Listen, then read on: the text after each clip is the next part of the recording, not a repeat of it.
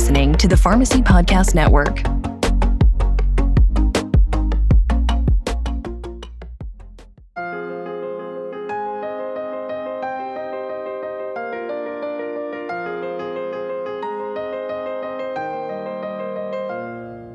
Welcome to the Integra X Files, a place where we'll explore and solve for the X factor that will help reshape the future of long-term care pharmacy.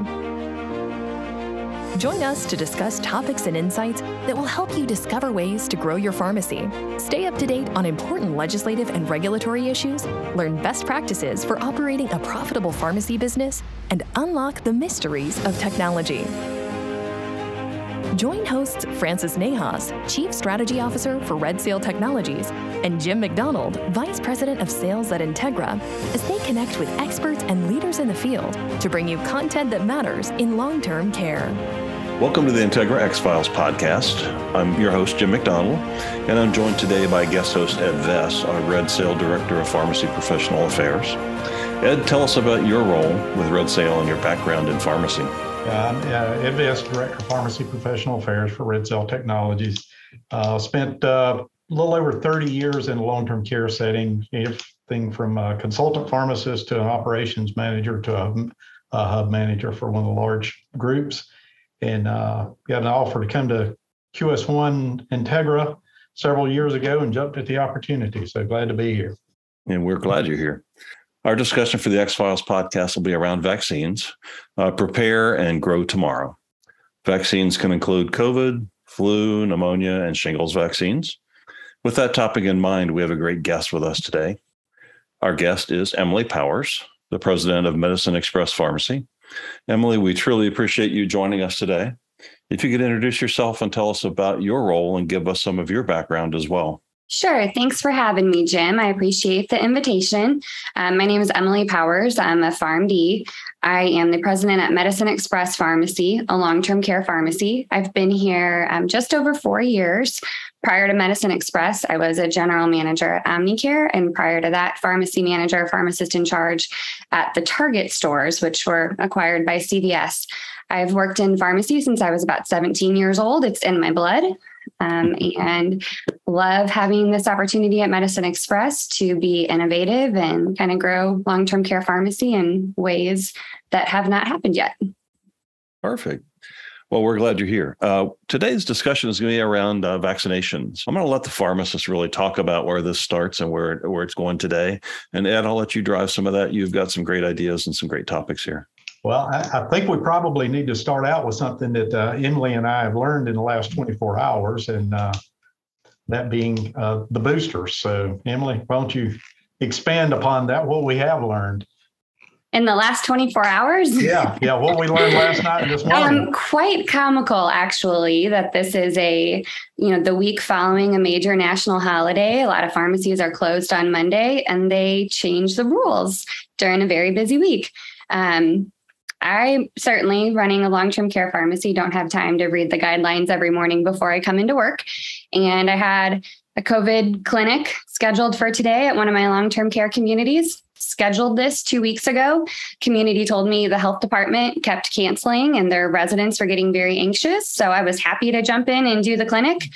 Find out yesterday, as I was actually preparing for this topic today, that the vaccine I have in stock is no longer authorized to administer as a booster dose.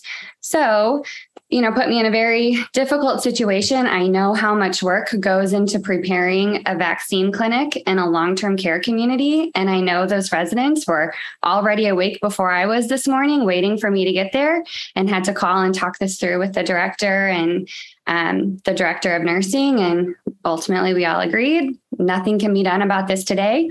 I have the vaccine on order for the bivalent booster. I'm really hoping it shows up by next week and I can go back out next week. But amazing how things can change so rapidly, in an environment where pharmacists are already spread really thin. So really hurt my soul to have to make that call this morning. But that's where we are. And that's, the rapidly evolving beast that is COVID. Yeah. Yeah, that was tough. And I reached out to several other pharmacies and no one was aware of that.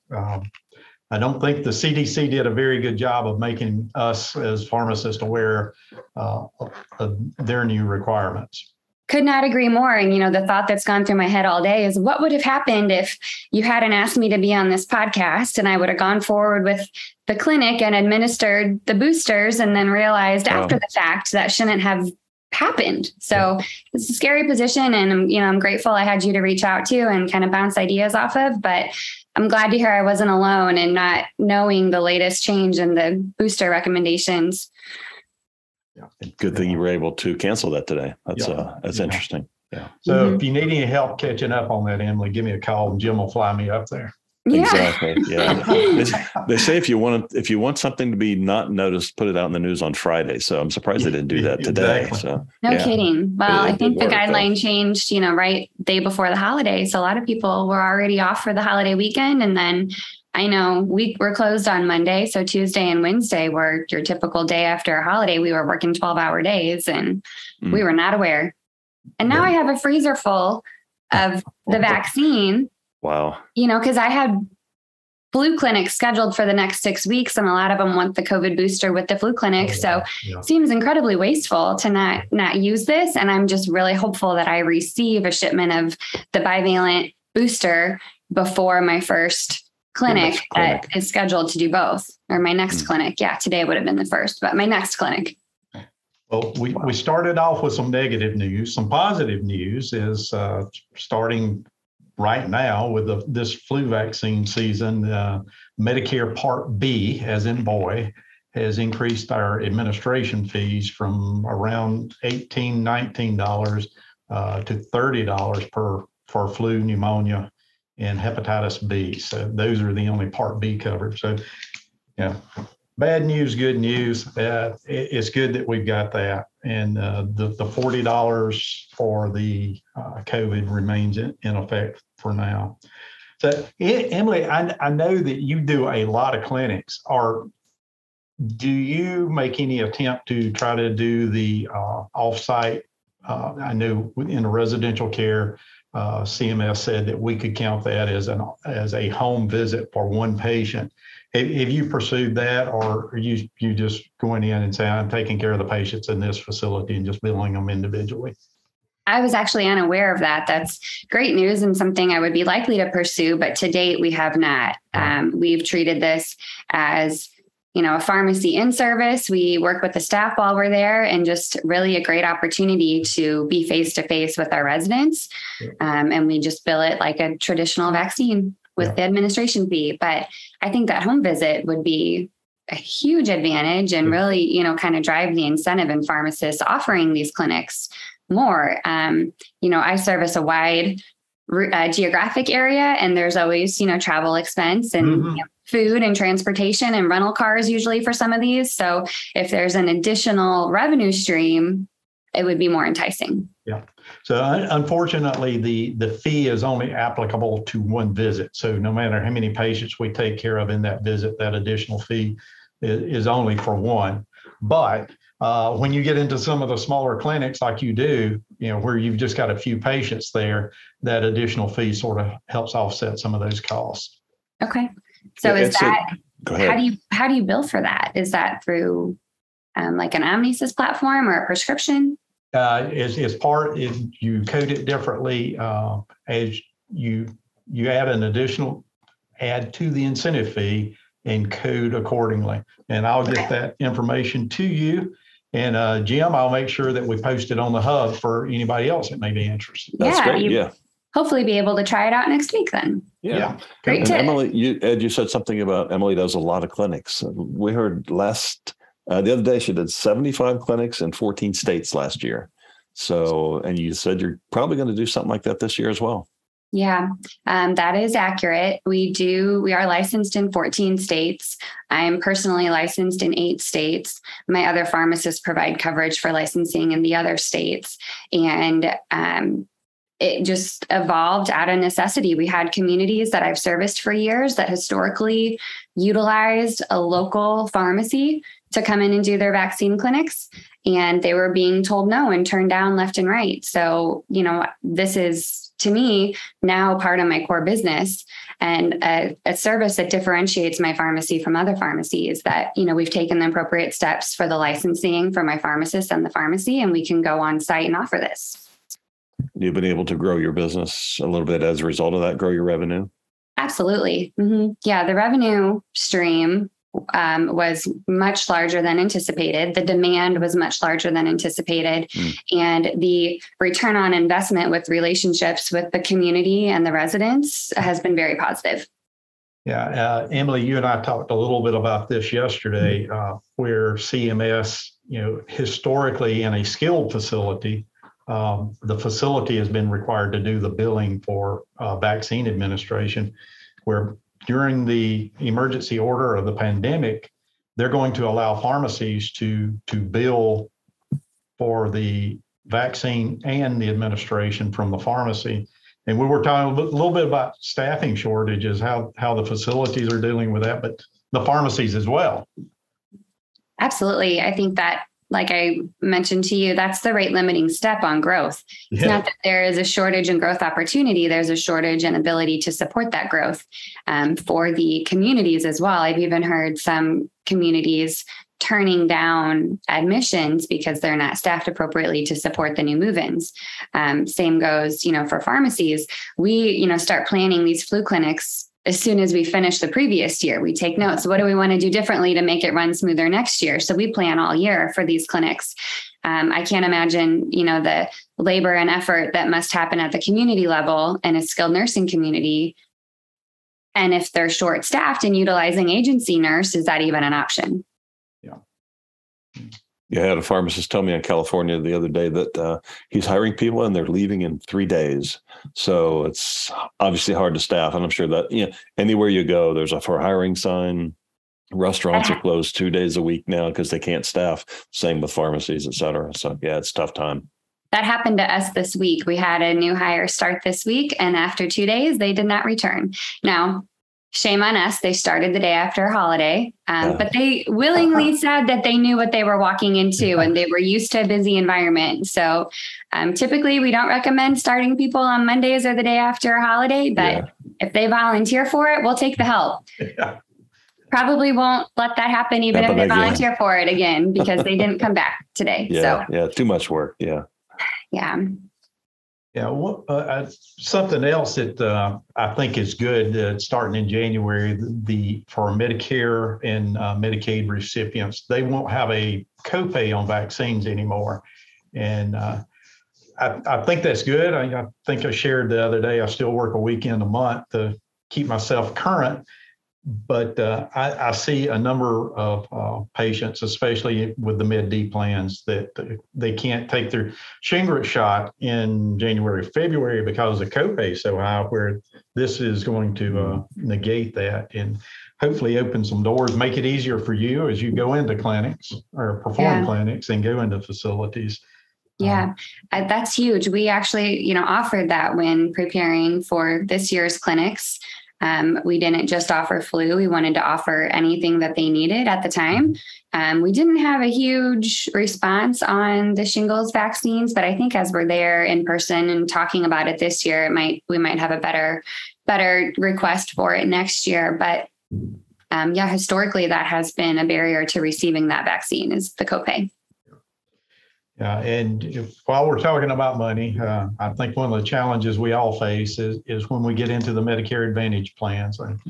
We as pharmacists and pharmacy managers and pharmacy owners really like Med B, but because it was some decent reimbursement for the administration. Unfortunately, our Medicare A or our Medicare Advantage patients in Part B, we don't get reimbursed quite as well on those, and so some are better than others. I just wonder, have you had much issue with those, the Medicare Advantage plans, where you end up in the hole given a vaccine?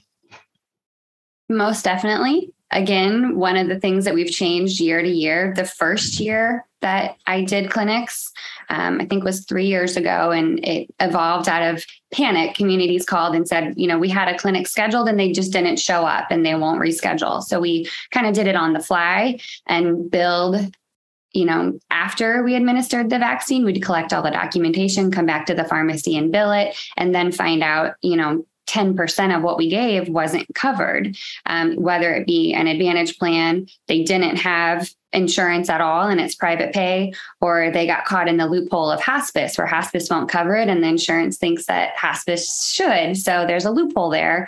And so as a result of that, yes, we were in the hole for a large percentage of vaccines the first couple years. This year, we are running test claims. We've actually been working on this all summer. We started collecting consent forms in June, entering the prescription, running a test claim, backing it out, and logging it on an Excel file. Patient name, vaccine, was it covered, yes or no? And we will not be administering vaccines this year for those residents who were not covered unless they provide a form of payment before we come. Good. Yeah, it's unfortunate that we get forced into that position as the pharmacist in front of the patient when it's actually the insurer or the plan that's the problem. It is. And it was really unfortunate for the number of phone calls my billing team had to manage, last year as a result of angry family members refusing to pay for that vaccine, even though it had been given. So it's not common for a vaccine clinic to turn anybody away. But when you have those type of experiences, you have to protect your business. And COVID vaccine and booster, there's no cost to the pharmacy, but a high dose flu shot is $75. So it's not something that we can overlook. Yeah, with the COVID, the HRSA funding for the uninsured, that they ran out of money in April. So that's not going to be something that we can apply this year. But like you said, when we don't have any money in the vaccine itself, it's just our labor. Being the good folks that pharmacists are, we often just go ahead and bite the bullet and give the vaccine and move forward. Absolutely. And that is the guidance I've given my pharmacists and all of these clinics. There fortunately is not an expense to the pharmacy right now to obtain the vaccine. And if we're going anyways, it's just, goodwill, good faith, vaccinate as many people as you can. And that's where pharmacists have really shined through COVID. But yeah, the loss of the HRSA funding definitely hurts. Yeah. So when you started doing the vaccines a few years ago, I'm guessing that you had to get a medical billing intermediary to convert the prescription claims to medical claims for the Part B drugs. How was that experience for you? Was it tough or easy? As everything the last 5 years, it was a learning curve. We did utilize Omnisys, and they had some platform changes from Strand and, some platform changes that happened right in the middle of us ramping up with it. But we did use Omnisys, and my billing team and I did figure it out, but it was a curve, that's for sure. And along that same curve, all of a sudden you're starting to report to state registries, and with you going into 14 states, that had to be a challenge. Yes, it was. Initially, we only did vaccines in Illinois and Missouri because of our geographic location. I had no problem getting connected with the health department and the vaccine registries for those states specifically. I had a few states tell me no, that because we weren't physically located in the state, they would not grant access to the state registry. So I had to turn those down over, last year and this year. Fortunately, there's been, positive movement there, and we've been able, to manually report these. But it is a whole nother step, and it's not a billable part of the service. We go and, provide these clinics, and then I have technicians that spend, days manually entering, logging the vaccines that were given. Not only all the logging you're doing, but this process of all these states and all these facilities, it's got to be a major scheduling nightmare for you. So do you have somebody internally that does that? You got a travel agent that arranges all your rental cars, hotels, et cetera? We should have a travel agent on staff. Yeah, that's a great tip. Yeah. I'm going to put that one in my pocket.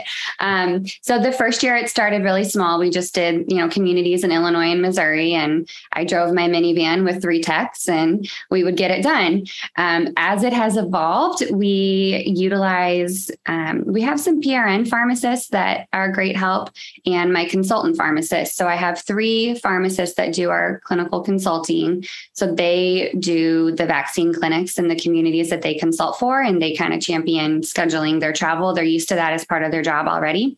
And then we utilize a couple local PRN pharmacists that, just work part-time and are happy to pick up a few shifts giving vaccines, and they help us out, where they can. But scheduling is extremely challenging. Realistically, we spend most of the summer figuring out what day our first shipment is going to come in and how many vaccines we can give with that first shipment. And then the vaccines come in tapered. So you get like a third. Yeah. You get your first shipment, hopefully in August, if you're lucky, your second shipment mid-September, and your third shipment end of September, early October. But every community wants their flu clinic, in the same 3-week period. So how do you make that happen? It is definitely kind of keeping all the balls in the air and a juggling act. But I'm very optimistic that this year is going to go smoothly and we're not going to run into any shortages unless the bivalent booster becomes an issue. There you go. We did 2 years ago when they started allowing technicians to give vaccines. I did put 7 of my technicians through the American Pharmacy Association immunization training, and they were so excited to help, to give, a technician a little bit more clinical responsibility. I was very happy to see how much my team embraced it, and they were ready to help, ready to jump in and help. So that made the scheduling significantly easier, for a large 100-bed community. Historically, I would have had to send 2 or 3 pharmacists. Now I can send 1 pharmacist and 2 techs. Thanks. And having somebody there to do the paperwork for you while of course, you're doing a lot of that in advance. But yeah, we are. We do send an administrative person if we have someone available to double check the consents are filled out correctly, double check, the spreadsheet that we're not vaccinating anyone that doesn't have a paid claim. So if you have an administrative person available, it doesn't even have to be a technician, just someone that can come along and, double check paperwork for you. That helps. Yeah, I remember the first offsite clinic I did. I took my daughter with me, and she was in junior high school then, and she was my administrator during that process. And it was amazing how much help she was, and she really enjoyed it. So that's fantastic. That was fun for her and I. We, 15 years later, we still talk about it. That's awesome. My kids are 10 and 12, and I joke with them every day. I can't wait for them to turn 16 and come work in the pharmacy. They might be the only help I can find. But that's great. I mean, I think bringing your family into it gives them, an outlook on what you're passionate about, and they're excited about it. That's a win. I think we've heard that many pharmacies gained business as a result of getting into the vaccine business, especially when COVID hit them. We have a pharmacist in Omaha, Nebraska. He did 60,000 COVID vaccinations in his organization, but he added so much business because they stepped up to do that, where others, like you said earlier, just wouldn't do it. So he gained a ton of business. Sounds like you again did that, and it was good marketing for you, business growth, obviously revenue growth again. Mm-hmm. Yeah. That's fantastic. 60,000 COVID vaccines. That's incredibly impressive. We, didn't do a fraction of that. But where it did really help was the presence in the community. If there's a resident in the community that you're already servicing that isn't using your pharmacy, showing that you're there to support them and stepping in when nobody else will is an easy way to win over that business. And then, being proactive and outspoken in your local community, there's always a need. I'm surprised how many communities have reached out to me just in the last 2 weeks wanting to schedule a clinic. Now that it's kind of down to the wire, they're still looking to get those clinics scheduled. So it is great marketing if you're willing to do it. And you're not their full-time pharmacy generally. Right. Yeah. Independent living communities typically don't fall under the long-term care pharmacy services bucket, but there's a huge undermet need for those communities. So that's where a lot of my requests for clinics have come from. And then it's easy to pick up some independent business there. But I think what Ed mentioned earlier about the skilled nursing, that could be a big change, game changer for a lot of pharmacies. Mm-hmm. Yeah. So when COVID first hit, before, the vaccine was under development and not available yet, reaching out to several friends that own long-term care pharmacies, a lot of the smaller ones were saying, I don't think I want to get involved in this because they'd never done medical billing before. But after seeing how poorly those two large chains handled vaccinating nursing homes, they got into the game late and were amazed at the number of facilities that they didn't service that were right around the corner. Were calling them to come in, just like you. They got called into it. And they're not quite where you are as far as moving forward with it as a business model, but they are performing the service. So kudos to you for jumping in, picking up the slack of others and turning it into something good for your pharmacy. Yeah, it was something I was very passionate about even before long-term care, working in a retail pharmacy in a Target setting. That was our big, our big contest every year, I guess you could say, who can give the most vaccines in a retail pharmacy. And I always strove to win those. So it became something exciting and something that I was really confident in, and something that just felt so easy to me, and the patients appreciated it. I was surprised when I came to long-term care and saw that's not common in a long-term care pharmacy to vaccinate the communities that you serve. Asked a lot of questions why, and probably what I know now is all the reasons why they weren't doing it.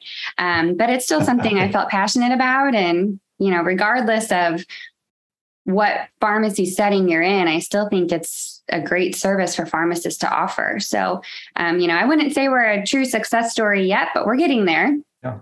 Figuring out how to be as efficient as possible with it. And it is something I'm passionate about, and, kind of adds a little variety in your day to day and something to look forward to. I think it's a little ironic that, the first vaccines I administered was in a long-term care facility, probably before you were born, back when we did paper roster billing. Mm-hmm. And it fell out of, the demand just wasn't there for long-term care pharmacists to come in and do that. And it sort of faded away. And when I spent some time in the community setting, it wasn't there. And then later on, the demand hits the community setting, and now it's coming back to long-term care again. So I just kudos to you for taking care of your patients. Yeah, like I said, I love doing it, passionate about it.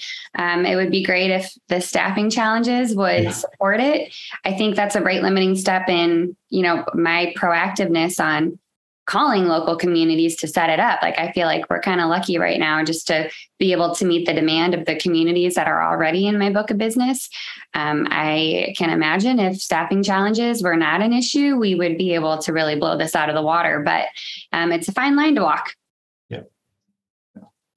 Well, and it sounds like you've got a pretty efficient process to go through there. I know that some of the smaller community settings, because of just low volume and low staffing, they can't develop the workflow efficiencies that you have. So that's good. That's really good. Yeah, we've spent a few years refining the process. One thing that, has been a challenge between last year and this year is the volume of flu shots to keep on hand. And I see that as a challenge that I don't know how to manage yet. So I'd love to hear your opinion on that. We pre-book our vaccine in March and April, but the number can drastically change between March and April and October. Look at 2020 just in itself. The population census in a community in March of 2019 wasn't even existent by October of 2020. So we kind of balance a fine line there. We try to, put a lot of thought into what number to pre-book, but ultimately at the end of flu season, if we don't administer those vaccines, what do? You have to eat it. Yeah. So this year we tried to work with the communities and help them understand that, if you pre-book 60 vaccines, you're going to get 60 vaccines. That's great. They don't like it though. Yeah. They don't like it. Yeah. But we're trying to be proactive with them as well. If they pre-booked 60 vaccines and now today it's looking like they're only going to need 45, we're telling them, bring in your spouses, bring in your family. If you can get somebody, you can get a body here, we'll give them the vaccine, but it's not a sustainable business model if you don't prepare for that. Yeah. Have you seen the census increasing in communities? Oh, yes. Yeah. Yep, we have. It's coming back.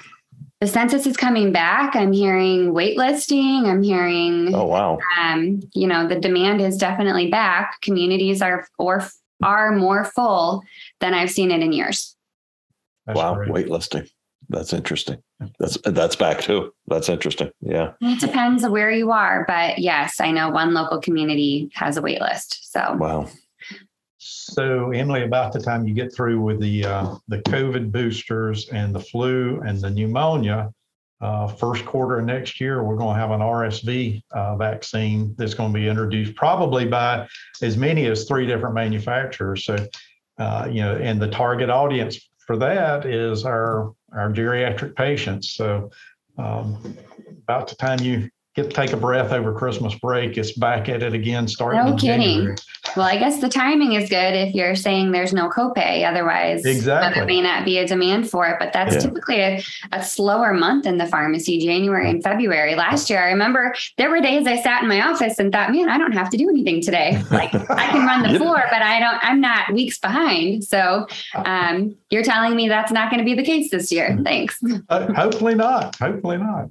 It's very rare for that to happen. But I do remember, early last year thinking that. This year we moved our pharmacy in December. So January we were settling into our new space. But last January I had a little bit of time to sit back and kind of reflect on what to do differently. So. Yeah, I remember you did move your pharmacy. Yeah, that's a major job on its own. It is. Yeah. We were in a 4,000 square foot medical office building, like a doctor's office. We had people bunked up in offices, like 3 or 4 people to an office. So we moved in December to about 11,000 square feet, and we've got some room to grow. So congratulations. Good. Yeah, it was much overdue. So Jim, Emily mentioned something about the APHA training manual. Just to give everybody a reference, APHA, ASCP, and NCPA, all 3 have great COVID resources on their websites and vaccines in general. So for people who are looking for information, those 3 organizations do a great job of keeping up with what's going on, getting the information out. And that's what I read every morning, Emily. What's happening at APHA, ASCP, and NCPA. I'll have to add that to my morning coffee routine before I get to the pharmacy. Does that help with reporting in the state registries and so forth? Is that help in there as well? No. That's so unique to each state. And it's kind of like 50 different Medicaid programs, huh? Yeah, exactly. And I think it was a problem before COVID, but during COVID, when there was a mandate for everyone who administered to report, the shortcomings of the state registries in many states, not all states, but in many states, became glaringly obvious. And there were a few states where prior to COVID, pharmacists had very little authority as far as vaccines. I was shocked. Here I am in South Carolina, and everybody usually puts South Carolina at the bottom of the list of being able to do things. And South Carolina's got one of the best pharmacist vaccine programs in the country, where if it's on the ACIP recommendations, we can do it. We can order it and administer it and bill it. So that's good. That's good. Now, Emily, you're probably seeing extremes as to what the pharmacist can do in 14 different states. You probably got good to bad and a lot in between. Yeah, we kind of stick to the basics there. The flu and COVID with, every state being different. So we haven't pushed the limits there too much, but it is drastically different even on the reporting side, state to state. Yeah. So with the PrEP Act, the emergency orders probably going to expire by the end of the year, probably, maybe longer, but probably will. And that's going to alter what pharmacists can do in a number of states. If you, out of your 14 states, if you look forward to see, okay, my pharmacist can continue to do this under state orders versus the federal emergency orders, if you been able to give that any thought yet, or are you going to let him? Yeah, actually, we had to make some changes to our schedule because of that. I'm licensed in 8 states, but one of my PRN pharmacists that loves doing this and helped out last year can't help out this year outside of Illinois because he's not licensed outside of Illinois and Missouri. So I had to take on some of the clinics that we had scheduled for him to go to. I'm now going to. So we have made adjustments from scheduling, but it's not great for me to be out of the pharmacy every day for 5 weeks doing clinics. Yeah. So I was disappointed to hear that. He's still willing to help out in the pharmacy, which is great. We can use him here. But it recently came up that we may not be able to operate the same way we did last year or the year before. So fortunately, because of the number of consultant pharmacists I have, and they go on site in these communities already, they're licensed and can help. So I don't have to do all 14 states by myself, but you do have to have a pharmacist licensed in the state typically to administer the vaccine. Yeah. Well, good for those consultant pharmacists for stepping up and helping out too. Absolutely. Yeah, I think like all of us, when we started here in 2018, we were only servicing Illinois. So I think I took all 8 MPJE exams in like a 15-month period. But then asking, other pharmacists that have been pharmacists for 20 years, haven't taken a board exam in 20 years. It's a little bit of a shell shock, but they stepped up. We got it done. Great. Well, I think I was 20 years after graduating and getting my license, I was still having nightmares about the boards. So, oh yeah, mm-hmm. Yep, it's not an easy ask. Something that we normally talk about, we call this the Integra X Files, and it's kind of the X factor. And what we typically then ask our guest is, what do you think the X factor for you is? And let's say vaccination, prepare today, grow tomorrow. What do you think the X factor for you is in this situation? Staffing. Yeah. Staffing. I think the need is there. The demand is there. The reimbursement and revenue is there. Every clinic that I've scheduled, I've had to look at my in-house staffing. We're still growing our primary business of filling prescriptions. I can't pull from that core staff, to meet the demand. And I can't spread myself, too thin personally either. So staffing definitely is the challenge. And then the reporting, the reporting requirement, even coming back in-house, sometimes you have to decide, are you going to get the reporting done? Or are you going to get, the medications out the door that need to be filled today? Yeah. And you mentioned staffing on the facility side as well, on the community side. That's an issue as well. Yeah, it is. The clinics go very smoothly if the nursing staff that's there and the administrators are there to help you, kind of facilitate the residents, bring them to you. When you have to go room to room, it can take, something that should take 2 hours suddenly takes 6. Yeah. Okay. So having a strong staff in the community helps the clinic go significantly smoother. Absolutely. I appreciate that. That's great. Yeah, I was in the long-term care pharmacy business as well. Not as a pharmacist, but as a business person that grew the business. So staffing probably wasn't much of an issue in many of those years ago. But today, with COVID and the change, we had a podcast we did called The Great Resignation. And I think that still exists today, where we're seeing people that I think they found maybe a better quality of life by not working as much. I'm not sure how that works for most people, but some people like to do that. And I think that impacts you, impacts us, and any business today. So. It is. And it's something that scares me for the future too. What is it going to take to even bring people in the door? So exactly. I think that changes what every day looks like for pharmacists. Fortunately, the staffing shortage is not in pharmacists for me right now, maybe for some of the big chain pharmacies.